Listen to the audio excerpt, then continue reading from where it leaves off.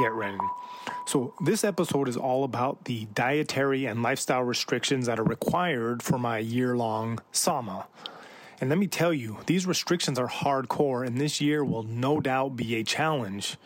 And because the restrictions are so intense, I want to talk about what I agree with and what aspects I have questions about, with the goal of trying to determine what actually matters and what is merely superstition. So, quick reminder before we start. So I've got a bunch of new podcast gear available. I have new t-shirts and hoodies, and I have a new design that says Poquito Mas is the magic number, which is based on the ceremonies that I had at Niue Rao back in January. I also have a mushroom design with a couple more coming, and I kind of have a cool psychedelic eye design. So it's a great way to support the show and to help support me during this year-long diet. Also, those of you that know me personally, and I guess even for the listeners, I do have some pine pollen tinctures available, as well as some of the fermented herbal tonics. There will be more about that in a future episode, hopefully coming out fairly soon. So also I wanted to say that I started a YouTube page where my podcast will also be posted. For now, they are just simple videos. I'm just trying to kind of broaden my reach. So go check it out. The YouTube page is called The Deeper You Go, The Weirder It Gets. And lastly, at the very least, if you are enjoying this podcast, please like it, share it, subscribe to it, and leave a review. That helps out a lot. Okay, so let's get into it. So I guess first things first, before we can talk about the restrictions, we need to discuss some of the general details about the Sama. So what is it? What is a plant dieta or Sama? And I guess the first thing you should know is that the words dieta, diet, and Sama all basically mean the same thing in this context, so I will use them interchangeably. So the short answer to what a plant Sama is it is the process of creating a very intimate relationship or connection with a particular plant or tree for a specific amount of time so that one can receive not only the plant's physical medicinal qualities, but more importantly, to receive wisdom and guidance from the spirit of the plant. Now, I know that may sound crazy, but it's 100% true. See, plants are extremely wise and powerful entities who can help us improve our lives and achieve great heights so long as we develop the ability to communicate with them. In fact, one of the biggest mind-blowing revelations I've had since the beginning of my plant medicine journey 5 years ago is learning that plants can talk. See, not only can they talk, but each plant species has a unique personality and a unique specialty. Some plants can teach you how to develop compassion and empathy, others mental fortitude and physical resilience. Some can inspire new ideas. Others can open your eyes to a new reality and help guide you towards your true self and your highest potential. But the thing is, plants speak in a different language. They speak in frequencies to your heart, and their intelligence and wisdom comes in the form of intuition. In other words, plant spirits subtly push and nod you in the right direction with insights, ideas, and even divine guidance, provided your intentions are clear and your heart is true. Or I guess I should say, if you are able to connect with a plant, they will push you and nod you in the direction of your intentions. Meaning, if your intentions are good, they will help guide you toward the light. But if your intentions are bad, then the plants will lead you down a dark path. The truth is, the spirit world or the energetic world is a lot like the Force from Star Wars. The Force is neither good nor bad. It just is. See, the Force obeys the wishes of the practitioner, and the practitioner can choose to use the Force to become a Jedi or a Sith. The Force doesn't care. And the same is true with a plant Sama. and the spiritual connection you make with the plant. The plant does not necessarily care how you use it. Provided the connection is strong, it will help you find what you are looking for. Now, there's a whole philosophical debate on what constitutes good and what constitutes bad intentions, or what makes a Jedi and what makes a Sith. But just remember that the road to hell is often paved with good intentions, so choose your intentions carefully. But anyway, that is a conversation for another time. I just bring this up to point out that there is much more to a plant sama than meets the eye.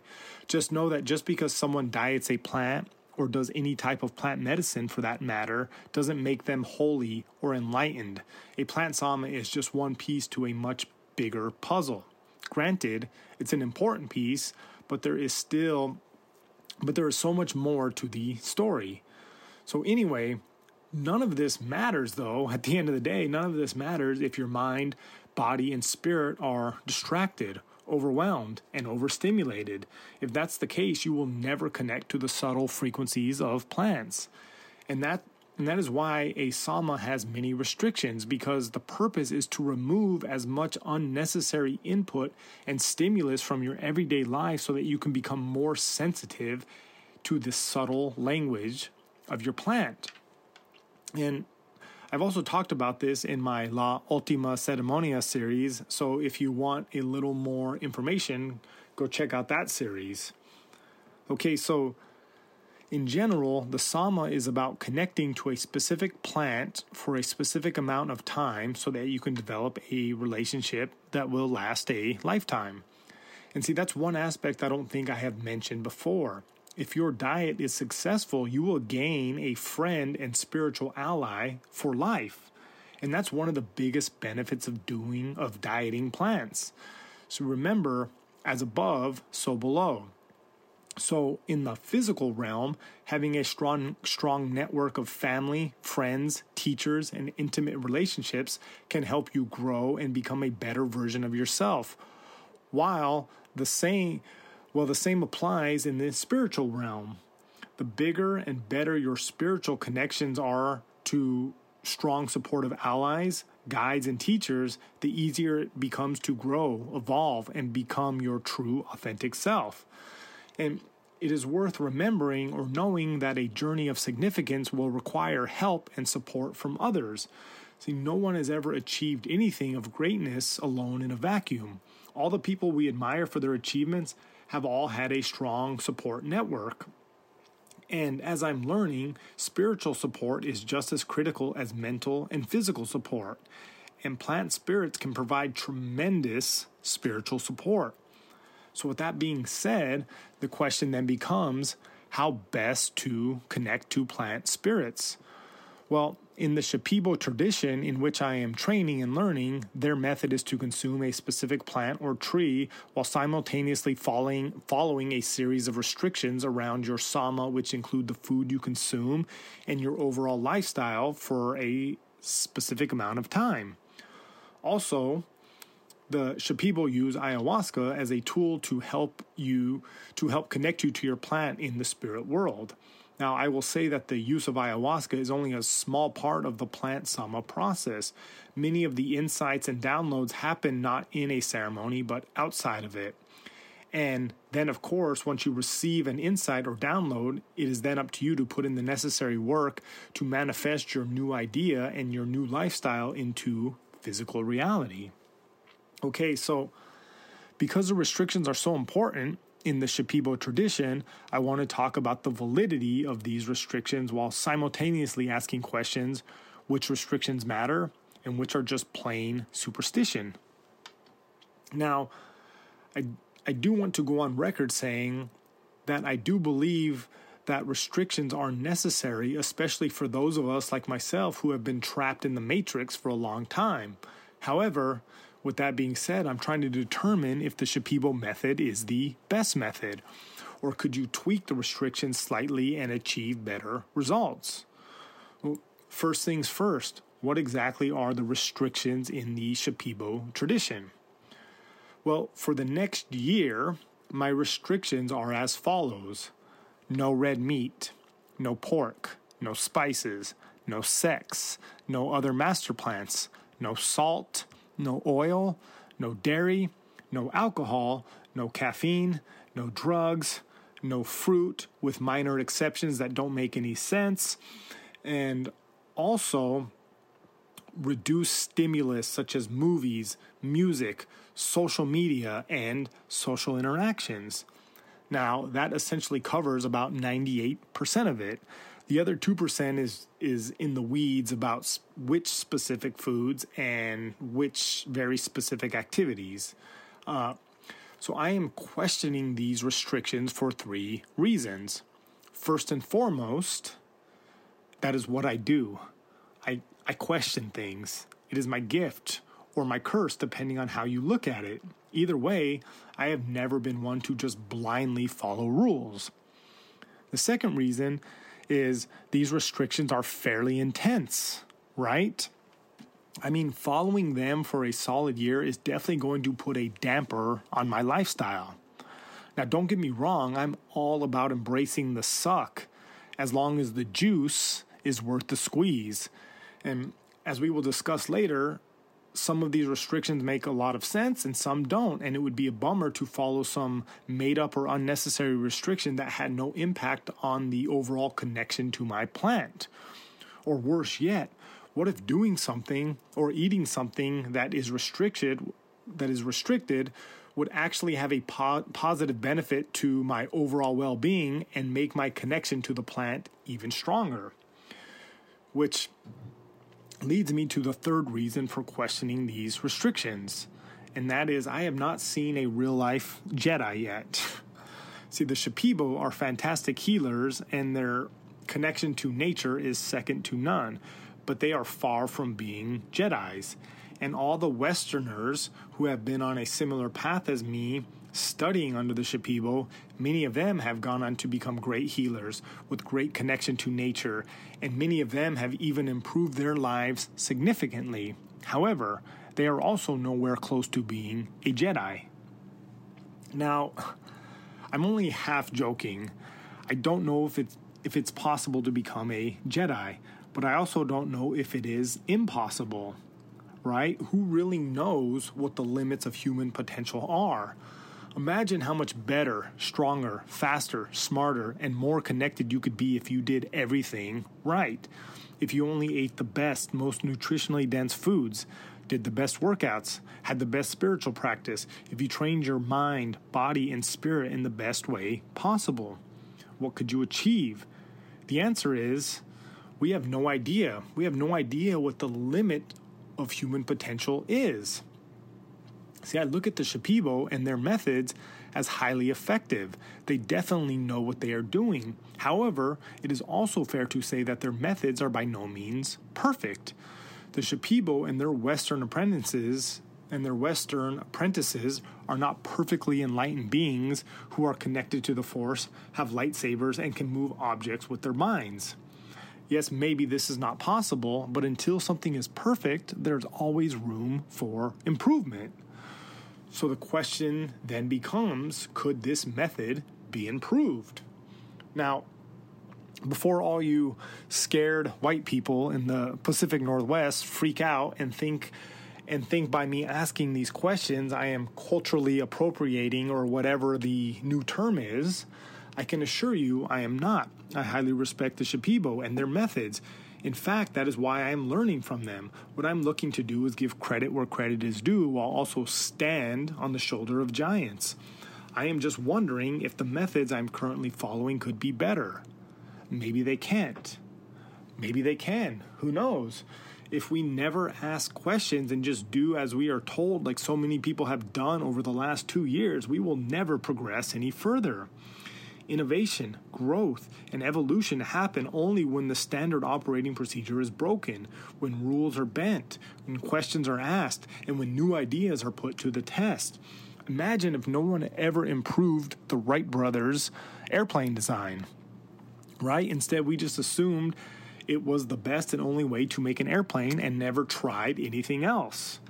So, with that being said, I will say that I agree with most of the diet restrictions, even the no sex, which is obviously one of the hardest ones.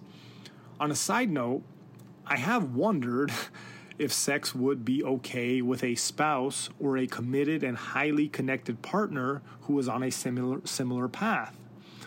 But unfortunately for me, I'm not married, I'm not in a relationship, and I haven't met anyone who's on a similar path that strikes my fancy. So it looks like I will be doing what the kids call monk mode for the next year. However, as much as I hate to admit it, sex is probably not good while on a plant diet. Sex is not only extremely pleasurable, it is also energetically entangling. Even if you think you can have unconnected sex, you can't. When you have sex, you are exchanging energies, and you can't help but get wrapped up into your partner's world and their energies.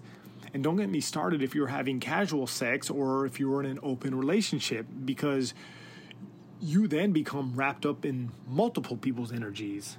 And look, I'm not judging. It's your journey. All I'm saying is this is not good when trying to build an intimate relationship with a plant spirit. So I have no choice but to embrace the no sex for a year. But there's always a bright side. There's always a positive to be found if you are willing to look. And what has popped up on my radar screen is the benefits of semen retention. See, that's right. I forgot to mention there's also no masturbation either. So I've recently discovered because of all this, I've recently discovered the benefits of semen retention and transforming sexual energy into a creative energy. See, sexual energy is one of the most powerful forces on the planet. And remember, energy is neither created nor destroyed. It is just transformed. So the idea is to take the most powerful energy on the planet, and instead of releasing it into a sock, you instead transform it into an extremely beneficial energy. I mean, this is real life alchemy. And since I have committed to no sex or no masturbation for a year, I'm actually excited to explore this in more depth. I hope to do an episode on it in the future once I know more. Anyway, it's enough sex talk for now. Let's talk about what I agree with and when it comes to the diet restrictions. Let's talk about what I don't agree with when it comes to the diet restrictions, or at the very least, the things I have the biggest questions or concerns about. And that is some of the food restrictions and the other master plans. So let's first discuss food. See, if you want to be 100% traditional, the Shipibos say the only food you should eat while on a plant sama would be fish and unripe grilled plantains. Although I'm not sure how true that really is, that's just what I've been told. Anyway, what is now allowed is fish, plantains, rice, lentils, potatoes, oats, some chicken, and quinoa, all unseasoned and all salt-free. And if that's not bad enough, you are limited to only certain types of fish, basically freshwater fish that are non-predatory. So that basically means all good fish like tuna, salmon, and whatnot. See, I've never really been a big fish person, so I don't know the names of all the best fish. But I guess it really doesn't matter because the best types of fish are not on the menu. So the fish you eat in the jungle is called bocachico, and it's actually rather tasty, but it has so many bones in it that it breaks the laws of biology. So it is a pain in the ass to eat. The fish I am told to eat while I'm home is trout, which isn't bad, but the problem with trout is it is hard to find trout that isn't farmed. And if you don't know, farmed fish is not the healthiest food on the planet, which leads right into the biggest problem I have with the acceptable diet food, and it is not very healthy.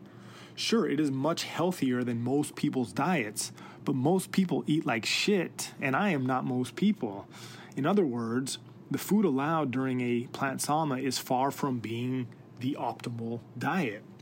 This diet lacks quality fats, veggies, salt, and diversity, which means it lacks critical vitamins and nutrients. At the very least, I feel like adding eggs, fresh caught fish like salmon, some avocados, a little salt, some veggies, and certain fruits would go a long way in making the diet much healthier while still being relatively minimal and adhering to the restrictive nature of the diet, which leads into one restriction that is actually probably harder than the no sex, and that is no salt. See, salt, in the Shipibo tradition, salt is said to be grounding, and the plants don't like salt. Again, this is something I don't know. I wonder how true this really is. But the truth is, salt is an extremely critical nutrient, and completely removing it from your diet for a year is really hard on the body.